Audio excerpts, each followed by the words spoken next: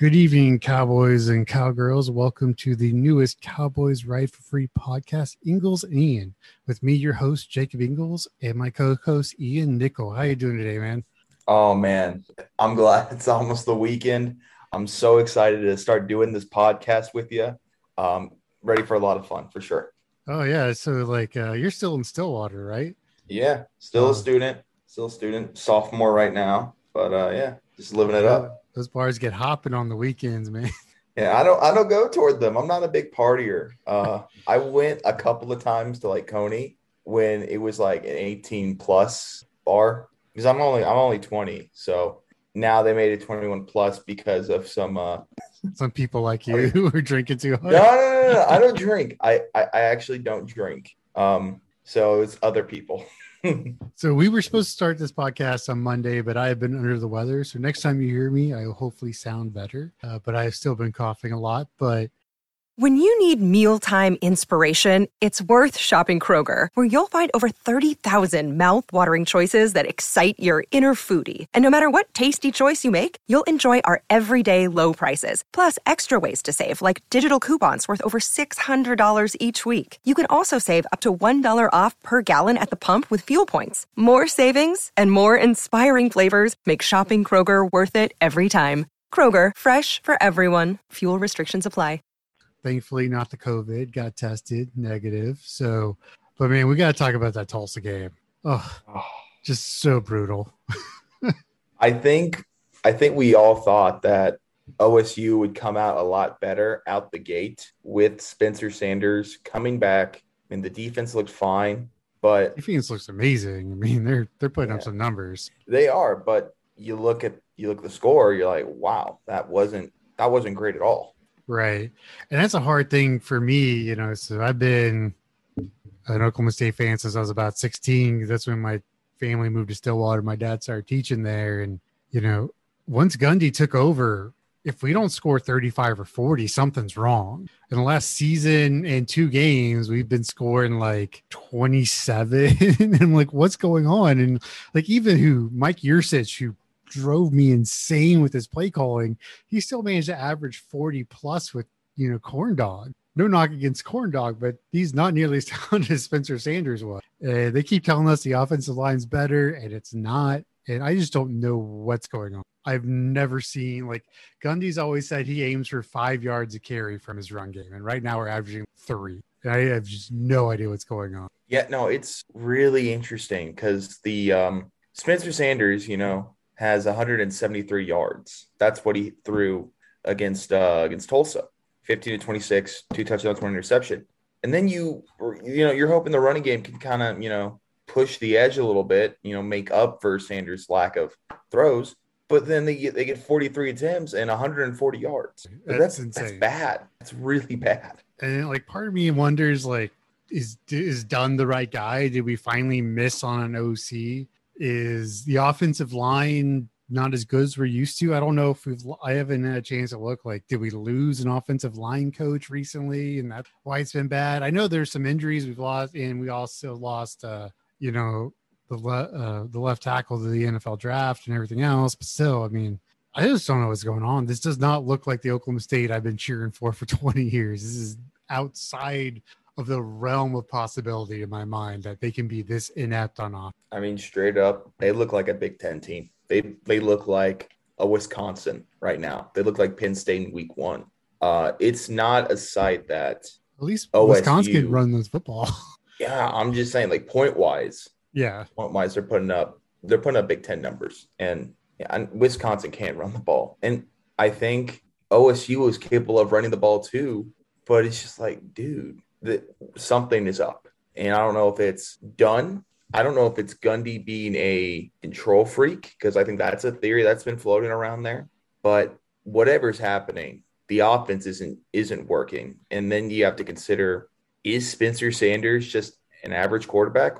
Like, is he going to hit that ceiling that we think he can? And I'm kind of leaning toward no. I think around here is a ceiling. I don't think that is true. He's had too many good games to where I don't think that like 173 for yards is like his max. Like, he's throwing up some big numbers. done a lot with his legs, and that's something that Oklahoma State quarterbacks really haven't done a lot. I mean, Walsh did it some, but not like Sanders can. I mean, he's a great athlete, but he's still making bad decisions. And I think that's going to be one of the killers. Like he made, last year against Texas, he made some terrible decisions. And I was hoping that, it's a new offensive coordinator, COVID year, full off season with Dunn, hopefully that all works out, but it just doesn't seem to be working out. And like, I got nothing against Illingsworth, but like, he's no better. I think in talent wise, he's definitely not as good as Sanders. Yeah, and I think when the crowd, I went to the game, when the crowd chanted, "We want Shane," I thought it was the stupidest thing ever. Yeah. I just think that, like, A, you're not providing any confidence to Sanders. B, Sanders knows he plays bad. And then 3, did you see what Illingsworth did against Missouri State? Not much better. It's Missouri State. It's an FCS team. Granted, it's a weird FCS team where like all their starters are like former FBS, but still. And I think it's going to be one of the weird things, harsh segue, but one of those weird things we're going to see going forward is we're used to seeing programs build up into good, like being good, but with like transfer portal and stuff, like there's no reason a Boise State can't go from like 500 in the Mountain West to top 10 team if they get the right transfer. Like same with Oklahoma State, same with like some of these. We've seen a lot of FCS teams win. Jacksonville State beat Florida State last weekend. Mm-hmm. There's been a lot more than normal winning in the first 2 weeks. That's for sure. Yeah, I think just in general because of those transfers and then the super seniors that have come back for several teams, it's made college football a little more competitive, especially when it comes to those 5 teams and the FCS. I think those are helping a lot, especially with the super seniors. A Jacksonville State isn't going to have as nice of a weight room as like Oklahoma State will, but it's going to be nice enough. And, sport nutrition being what it is, there's a really big gap between a 23, 24-year-old and a 20-year-old just in physical conditioning and how big you can. And I think that's what you're seeing a lot is you're starting to see some dudes who should have been out of school 2 years ago who aren't because of COVID and are just beast compared to a lot of their FBS opponents. I agree with that 100%. And you brought up Boise State, and that's I think it's one of the top 10 games of the weekend. And then B, this is a do or die game for Oklahoma State. I think this determines a lot of the season. If they don't turn around, this season's going to look like a wash. Right. I agree with that. It's a really interesting matchup. Boise State and Oklahoma State have been sort of kind of seen as like sister programs in a lot of ways. They sort of came up at the same time, high flying offenses when we had one. Lots of really, Boise State's, they've turned out some really big coaches. They've gone other places. Gundy State, that's one, some of the best uniforms in college football. I love that ice white Boise State helmet with that chrome horse on the side. That is one of the sexiest helmets in all of college football. I will fight you. That is just, it is gorgeous. That's a very nice helmet. Yeah. That is. Yeah, they got the Smurf turf and all that craziness. Yeah. It's a very unique program. And you look at where Chris Peterson took them, from, an FCS school to an eventual Fiesta Bowl champion. I think they won it 3 times. So yeah, the best one will always be when they beat Oklahoma. Oh man.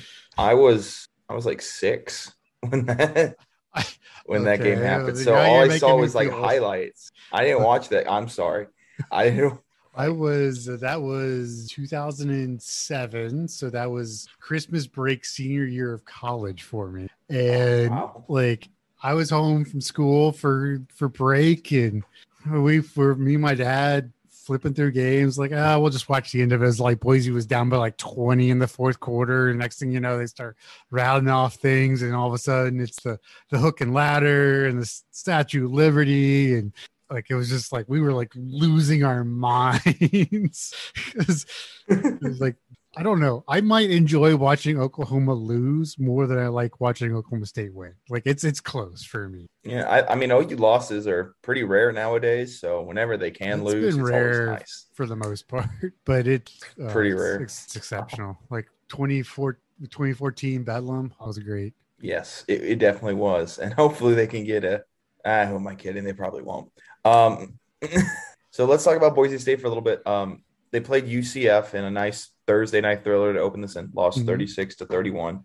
But they had a 100-yard interception return on Dylan Gabriel. So they can force turnovers, and against UTEP, they forced 6 against UTEP in a 54-13 just beat down. Wow, and I didn't catch those numbers. It feels like we're gonna have like a 12-13 game because they're not doing anything on the ground either. I think they're averaging worse per rush. They're averaging like 2.2 yards per attempt on the ground right now. Per game, it is 70.5 yards rushing per game, but in total passing yards, it's 301.5.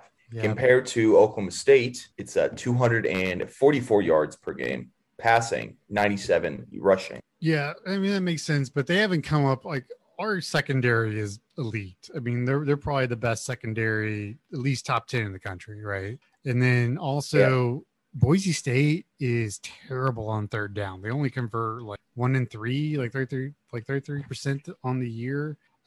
Which is really bad. So it feels like rock meet hard place for both offenses right now. It's like, is Sander going to throw 3 picks? Are they going to throw three picks? I don't know. It's all over the place. You brought up their fourth down efficiency, 4 for 14 against UCF, and then 5 of 13 against UTEP.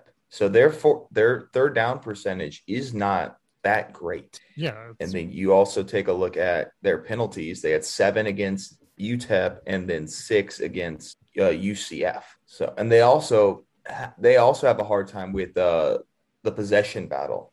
They didn't win the time of possession battle against UCF, and then they squeaked by by 13 seconds against UTEP. So Boise State is a really good team, but they also have their vulnerabilities. Yeah, I mean, they're a score fast kind of team. That's how Oklahoma State used to be. They used to lose the time of possession 2-1 and still put up 50 plus points just because they were just super hyper tempo. I mean, it feels weird watching these, like the team the last 2 years is, even through Rudolph and Corndog, like they were snapping it as fast as anybody in the country. Now it feels like they've like slowed down a lot. And I don't understand. I don't know if that's play calling, if that's a new direction in coaching. I don't know. But I mean, it's obvious that Boise State is a, tempo team that they're just trying to throw the ball over the yard, get mismatches, find people in space. Basically what Oklahoma State is known for doing, they're going to try and do to us. I'll tell you this. I mean, their defense doesn't look too sharp. I mentioned the turnover battle, but when you look at yards allowed, it's 454.5. Oklahoma State gives up about 113 yards less, but they also have scored more compared to Oklahoma State. 42.5 points per game in the 2 games that they played. OSU 25.5. Yeah. And then you look at it, it worries me a little bit because if it goes to a shootout, I don't know if Oklahoma State can keep up based off what I've seen. But it's also up to the defense to prevent that from happening. But I think the defense can only do so much. That worries me about this Oklahoma State team. Like if they can't score, obviously the game's over because you need the most points wins. Yeah, that's generally how football works. I mean, but the thing is, like, even with last year, the defense kept them in a lot of games, and it's obvious they can put up points. And the O-line theoretically is better than last year. Granted, we don't have Chuba, and we're missing weapons on the outside. So maybe some of that's a gel thing. So I really would have liked to have seen Sanders on his second game last week, trying to get an idea because he is learning a lot of new people. He's had safety blankets all over the place, at wide receiver and running back. And, now it's his time to lead where he hasn't had to be the leader yet. And so I kind of wonder, and this is something I've been thinking about a lot, is one, Sanders from what I can tell, tends to play good on the road. Something about that hostile environment gets him going. And it's going to be really interesting to see how the team responds to their first road trip. A lot of young receivers. Are they going to be able to get the communication down? BYU Boise, BSU, probably feel snubbed. They didn't get an invite to the Big 12. So, those fans are going to be rocking, Saturday night, they're going to be liquored up. It's going to be nuts there on the Smurf turf. And I don't know. I think it's going to be, like you said, it's going to be a telling game. Like, do they have a chance for the college football playoff, even if they run the table from here on out? Probably not, just with how everything goes. But if they show up and win, especially win, I think there's a good chance that they take that rolling forward. Going into the Big 12 play, Sanders is feeling good. He's feeling comfortable. And, that first road game of the season is always a big deal. Yeah, I agree. This is either like makes or kills momentum, and it's that simple. If you win big, that carries a lot of weight going into Kansas State, who they also take on a Mountain West team in Nevada. That game's interesting to me. But who do you have any players to watch for Boise State? Because I'm looking at the quarterback. Yeah, the quarterback is always a big deal. I'm really interested to see the defense. I don't know their offensive weapons, but like you said, they're putting up a lot of turnovers, and I'm wondering if that is just a lucky streak or if it's going to be really interesting to see how the secondary plays our wide receivers, to see if they're scheming those picks or if it's more of just they just really opportunity. Well, they had a guy, Tariq LaBeouf, who had I hope I said that right, but he had 2 interceptions in the UCF game. One was for the touch for a pick six, 100-yard pick six. And then they had no interceptions, or did they? No, they had 3 interceptions against UTEP. So their corners are going to be very hungry. You look at Tyreek Jones and you look at Say Oladipo. I believe he's a safety, freshman safety. So they got playmakers in the secondary that I think Sanders should be weary of, especially since he gave up that pick six to Justin Wright against Tulsa. Well, yes, and that was a terrible decision. Like, I don't know who he was throwing to there, but the thing with Sanders, he's got the arm to beat. And if corners are jumping and he's on and not overthrowing, because we saw 2 bad over against Tulsa, which he did early last season and reined in. I think part of it was just first game jitters for him. You think about it, he basically went an entire season without playing in front of fans. Like, I do wonder how that COVID season will be affecting players. And I don't know if it's just me, but watching games this year, I feel like I've seen a lot of like people having to call timeouts because they can't get to play it, or offsides, or offensive linemen jump in. Like, I can tell people aren't used to the noise that, a place like especially Boone Pickens brings. And I haven't had a chance to look at the numbers if those kind of penalties are up, but it feels like they are. I agree. I think that it's benefiting the defenses. I feel like we've seen a lot more defensive battles and a lot of lower scoring games because of it. So that is something to keep an eye on. I have this game. I don't know if we're going to get into our predictions, but I got this game pretty low scoring. I do too. I'm more than happy to give mine. I think Oklahoma State's going to turn it around. Gundy's had 2 weeks to chew these guys out for not playing well. I think the offensive line, they're even as depleted as they were last year, they got it figured out. Mm-hmm. And I think they're going to get it figured out to an extent. I don't think they're going to, but I don't think we're going to have one of those, 200-yard rushing games like we've had the last couple of seasons, but I think I'm leaning 28-24 Oklahoma State on this one. I've been going pretty back and forth on it. And also one thing to note, on second and long, I think you saw this from our buddy Philip, aka OKTXAR Polk, Oklahoma, Texas, Arkansas Polk, fellow Cowboys Ride for Free contributor. These were on second down and long. 2nd and 12, run 2 yards. 2nd and 12, quarterback run 5 yards. 2nd and 10, run 3 yards. 2nd and 10, run 2 yards. 2nd and 15, run 2 yards. 2nd and 11, interception. 2nd and 10, run, no gain. 2nd and 10, run 3 yards. 2nd and 10, run 0 yards. 2nd and 10, pass 21 yards. 2nd and 10, run 9 yards, penalty. 2nd and 10, run 2 yards. 2nd and 9, run 1 yard. 2nd and 8, run 1 yard. 2nd and 11, run 11 yards. So if they can just not do that, they could be a little more less predictable with the play calling, then they should be fine. I've seen Gundy do this before, and it's bitten him in the past. Central Michigan comes to mind, where he's like, I'm going to make sure they know what they're doing. And he'll just overdo something. And then he expects him to break through and doesn't. I don't expect the play calling to be like that this game because, I mean, Boise is a real team. I mean, no offense to Tulsa, but y'all did lose to an FCS school. Granted, we almost did too, but still. Tulsa, it's, Missouri State.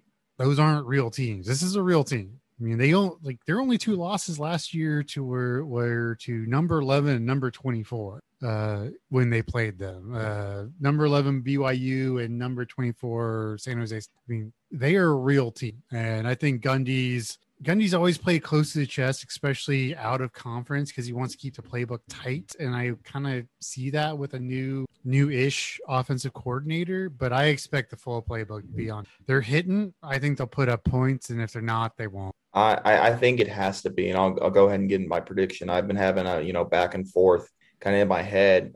If OSU plays like they did the past 2 weeks, Boise State wins easily. However, if they play to their potential, Oklahoma State will win. I have a feeling that they will play a lot better and they'll play up to their potential, but I think it's still going to be very, very close. I think Oklahoma State will win 24-20. Nail biting. I think it's going to come down to the defense once again. I think it might come down to a 2-point conversion at the very last second. You got any other Big 12 games on your schedule to watch weekend? Probably Nevada and Kansas State. I think Nevada's going to win that one. I think Nevada is probably a top 5 group of 5 right now. And I think with Skylar Thompson out, I think Nevada should have a pretty decent time. And I think they're gonna win that game. What about you? The one I'm looking that I will try to watch if I can is West Virginia, Virginia. Sort of a backyard brawl, and the spread is super tight. It's I think West Virginia is favored plus 2.5. With Virginia Tech, who's ranked, coming off that big win against North Carolina start season, I'm shocked West Virginia is even that close. I thought it would be a 7-point Virginia Tech lead there on spread, but I mean, the people in Vegas know what they're doing. So if they're thinking it's that close, I'm really interested because I haven't heard a lot about West Virginia. I've heard some of that chirping about, they're the dark horse to win and da-da-da-da, but West Virginia hasn't been good for a while. So I'm maybe. And so it's going to be really interesting to see what happens. I like Neil Brown out of West Virginia. I think Virginia Tech's going to win, though. I think the reason why that spread is so close as it is because West Virginia's hosting and that crowd's going to be very hostile. I think the last 2 games, Virginia Tech's been at home with the crowd, Inter Sandman, all of that, but now they got to go into West Virginia where it's country roads and screw your Inter Sandman, Yeah, I mean, so that's the Big 12 game I'm looking forward to. I'm trying to think. I'm curious to see if Florida can hang with Bama in the rest of it. I don't think they can, but I don't think they can either. They're doing okay. I think it'd be interesting to see what Iowa State does against UNLV. I think they got to come back. That was a bad. Let's see how they bounce back. They looked bad against Iowa, and talk about looking bad. The beat down Arkansas put on Texas. I hate rooting for the SEC, but I will root over them over Texas every damn day. Oh man. That made me laugh. That put a little chuckle, made me chuckle, made me happy, made me smile. All sorts of stuff, man. I thought that was hilarious. I hadn't really been paying attention because Saturday I was at my nephew's first birthday party down in Houston, and so I finally got back to my hotel. And I'm hanging out. I'm I'll just go. There's a sports bar nearby. I walked in and Arkansas's up by 15. I'm oh wow, all right. And there's all obviously be down in Houston. There's all these Texas fans. I'm ooh, go Arkansas. I'm you like Arkansas? I'm no, I just hate Texas. Man, oh man, it's gonna be funny when they go to the SEC, and it's gonna take a little bit. It's going to take a little bit, and it's going to be funny watching them go 5-7 probably out of the year. And we're just oh, hey. Also, can I fire off a Big 12 take real quick with expansion? Do you mind if I do that real quick? Yeah. So I think with the Big 12, I don't like that the Big 12 is still around. I think it was Oklahoma State's best interest to leave and join a Power 5 conference if they could. With Cincinnati, UCF, Houston, and BYU joining, it looks like, the American Athletic Conference. It really is. The Big 12 is the island of misfit toys. And Houston, UCF, BYU, and Cincinnati, they're Rudolph, UConn Cornelius, and the elf that's wants to be a dentist, right? It's just that they're holding all of their hopes on them, and friggin' UConn Cornelius almost died. So I don't like the look. I think it devalues the Big 12 significantly. Yeah, I actually kind of wanted them to go to the Big 8 and just have major schedules against the other conferences for their non-conference. Like, let's play 4 games against the SEC, then we'll play 4 games against the Pac-12. I think that would have been a better brand. But I mean, if Bowlesby is to be believed from what he's heard, like what I've heard him say on ESPNU on Sirius, they're not done. They're going to 16. I can almost guarantee it. The Big 12 is going to 16. Mm-hmm.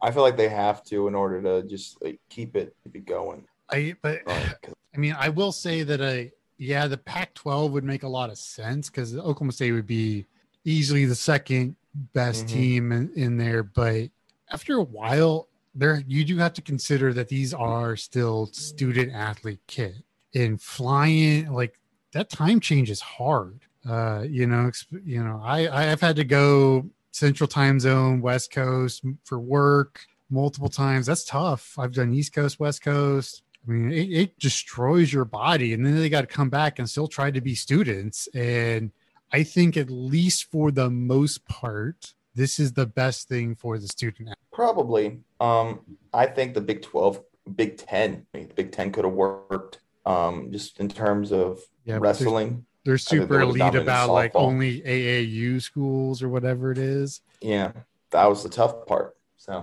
but something I was still around. So the only reason Oklahoma State doesn't qualify for that is because American Academic Universities or whatever that stands for, they don't count ag dollars as research dollars. That's the only reason Oklahoma State doesn't qualify. Man, they got Iowa and Nebraska. Those are. But they got the medical schools too. All that medical research money is. But if Oklahoma State's ag dollars counted, they would qualify, but they don't. That'd be nice if ag dollars could qualify, because that makes sense if ag dollars qualify. Oh well.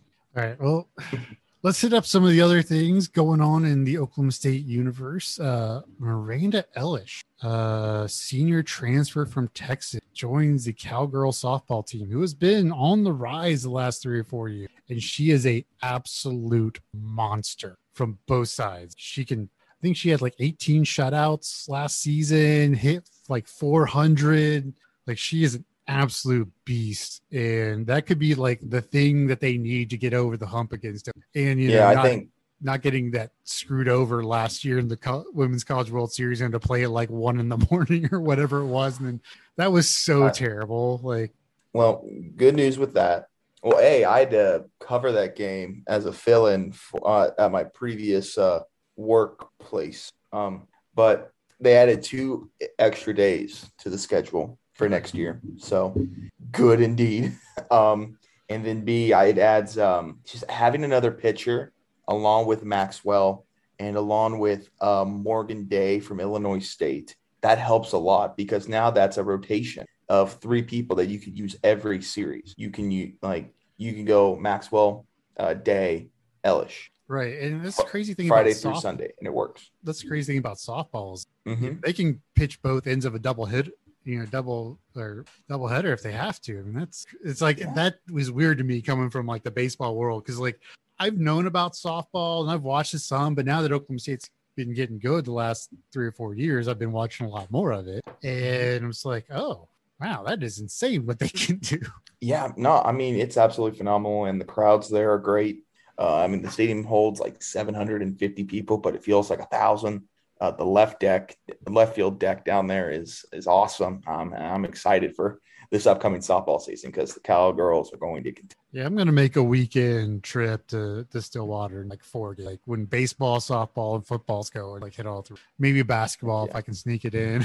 They got a couple of fall games, I think. I think LSU travels down or something like that. Yeah, I mean, normally baseball and softball have some form of fall schedule. Mm-hmm.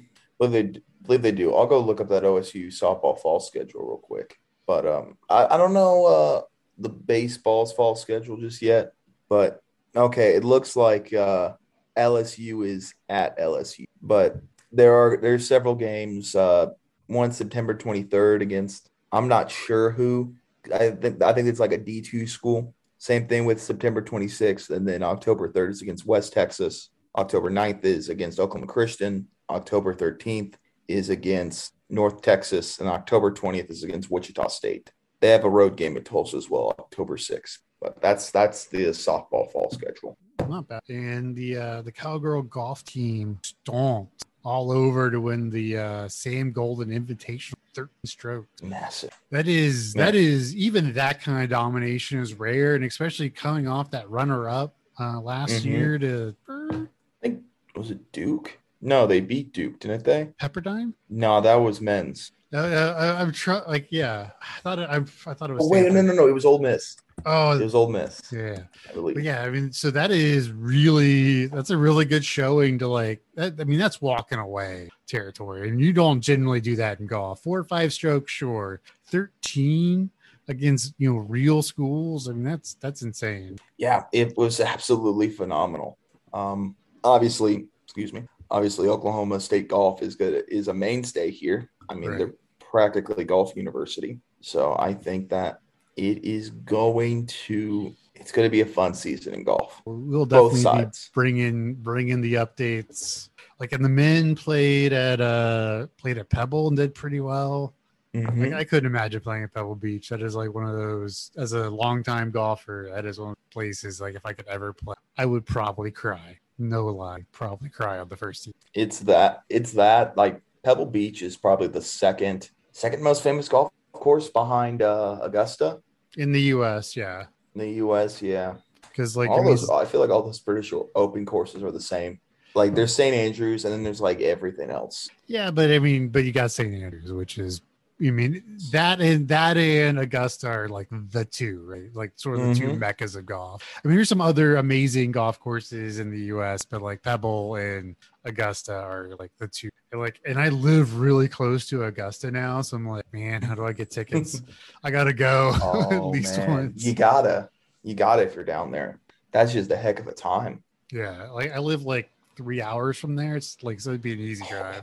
Nice, awesome. So before we get to, which will be a continuous thing on our Thursday podcast, before we get to our tracks that slap, we got to say goodbye to one of the funniest men I've ever heard, Mr. Norm Macdonald. R.I.P., my friend. Man, I know Norm is before my time. I still know what's up with Norm, man. Like probably one of the most witty comics ever. Just the way he would like throw comebacks at like talk show host, and then just kind of some of the stuff he came out of like midair. I watched his roast on Bob Saget, where it was him reading like a 1950s like joke book or something for like 1950s roast, and it killed. Just the little stuff that he did like that, where you just don't expect it, and it somehow still works. That's what made him great. He's definitely good. So one of the things where, oddly enough, that I know him from is from High Stakes Poker, because he was one of the hosts on that show for a long time, which I love because I used to play a lot of poker. But what I loved about him is you never knew if he was just talking to you or telling a joke, because he just had the same timbre with his voice, and it was hilarious stuff all the time. Like you never heard him laugh. Like it was just amazing. He was one of the good ones. 100. All right, Ian. What do you got? Your track that slaps to get people going into the weekend. Oh man. Do we have to do one, or can I go with two? I got two that I'm kind of splitting it between. Go for it. Two. So the first one is Hurricane by Kanye West from the Donda album. I don't know why that That song just hits different. And I think it's has something to do with, you know, the way it's produced. You know, he has The Weeknd on it, and that's just, I don't know. It's just a really good song. And then my last one is Route 66 by Jack Harlow. That one is just like a good like head banger, just kind of jam out to it. That one's always fun. I listen to the clean version. So I just gotta clarify that. Listen to the clean version. So for me, the my first one is going to be Dark All Day by Gunship. This dark synth wave, amazing epic that if you like saxophone, man, it's got this saxophone track that'll just melt your face off. Fantastic. And also 100% recommend the video. It's so good. So yeah, if you want to get some like techno EDM going in your phones, put that on. I dig it. Okay, might have to send me the link to that later. All right. Well, cowboys and cowgirls, thank you for coming out. Ian, as always, a good time. And we will see y'all on Monday, assuming that I can talk. Please be able to talk. Bye, everybody.